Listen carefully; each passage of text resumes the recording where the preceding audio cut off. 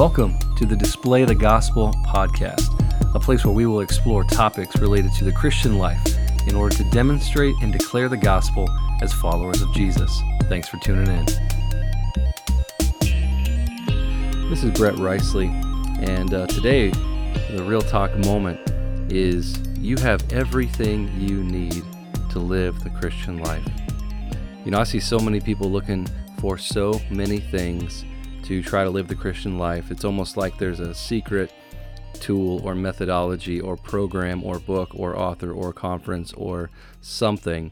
And I don't know what it is, but we are typically enamored with new things. And we're enamored with people who come to us and say that they're an expert and they have found the secret or the key to unlocking fill in the blank.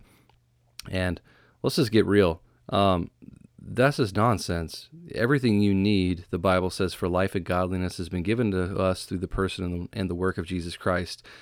Says so in the epistle to Peter. And so I just want to remind you today that God has not left you helpless down here to struggle and to strive and to flounder to figure out how to obey Him, how to follow Him, or how to live the Christian life. And so let me just remind you of three gifts that God has given you if you are truly a redeemed person living in Christ. Those three gifts are simply this, that He has given you the Spirit of God, He has given you the Word of God, and He has placed you within the people of God.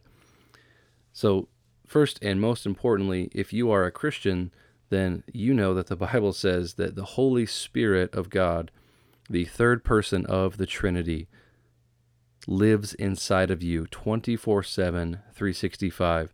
If you read John 14, verses 16 and 17 and 26, you will see that Jesus refers to the Holy Spirit as the helper and the teacher. The helper and the teacher. And so God Himself, through the person, through the threefold Trinity, He lives inside of you. Just wrap your head around that God lives inside of you.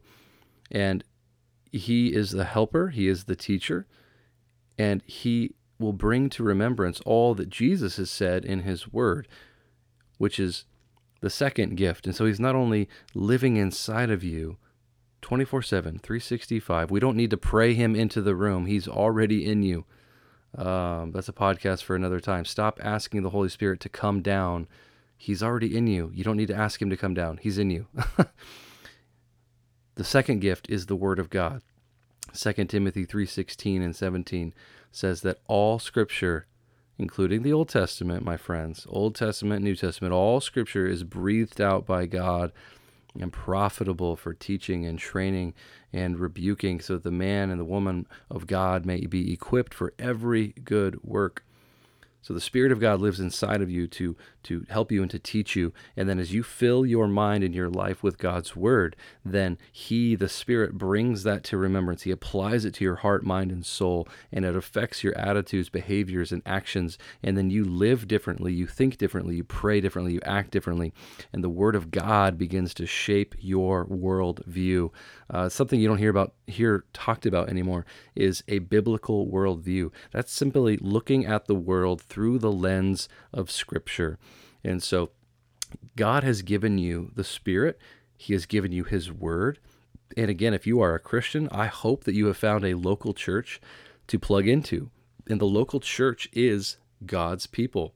The church is not a building. The church is a body, right? We read that in Scripture very clearly in Romans and in Corinthians. Both authors, Paul is one author, both books, talked about how there's one body with many members, and we're supposed to use our gifts to serve one another, to love one another, to encourage one another, to support one another, to meet the needs and to be there for each other in season and out. And so the reality is, think about this, everything you actually need to live the Christian life has already been given to you. You have the Spirit. You have God's divine, inspired, perfect, sufficient Word. And then hopefully you are intentional and have engaged in a local church where there's other godly, Spirit-filled people that center their lives around God's Word, that has preaching and teaching, that is teaching the Bible. And then there are people who also want to go down the road of transformation and maturity. And then you are all Spirit-filled people centered around God's Word, living life together as the people of God, encouraging one another.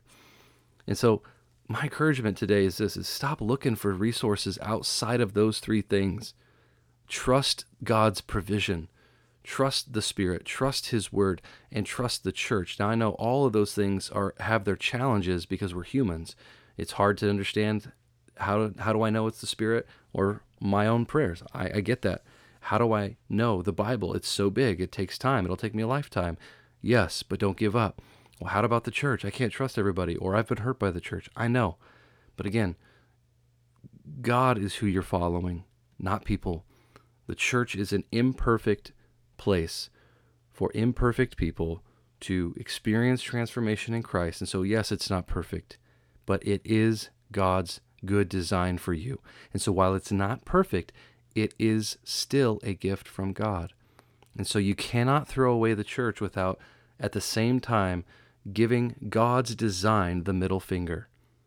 If He has given you His Word, His Spirit, and placed you within the context of the local church, that is His design for ways that He wants you to live your life. And anything outside of that is a rejection of His design and you thinking you know more than God. And so don't look for other books. Don't look at other podcasts or resources or people to think that these are going to be the secret to unlocking this key to a better Christian life. The Christian life is really quite simple. It's submitting yourself to the study of God's Word, to prayer, to fasting, to worship, to life in the body of the local church, to submitting to the Spirit, to aligning your life to Him in all things, to being a student of God's Word every day, the rest of your life until you die or Jesus comes back, and to be an active member of a healthy biblical church that is seeking accountability, seeking discipleship, seeking opportunities to learn and grow, and to be faithful with all of that your whole life. I promise you, if you will do all of those things with faithfulness and humility, that the Word of God, the Spirit of God, and the people of God will really have an impact on your life. And so I'll leave you with that. Which one of those three do you need to be more intentional about in your own life?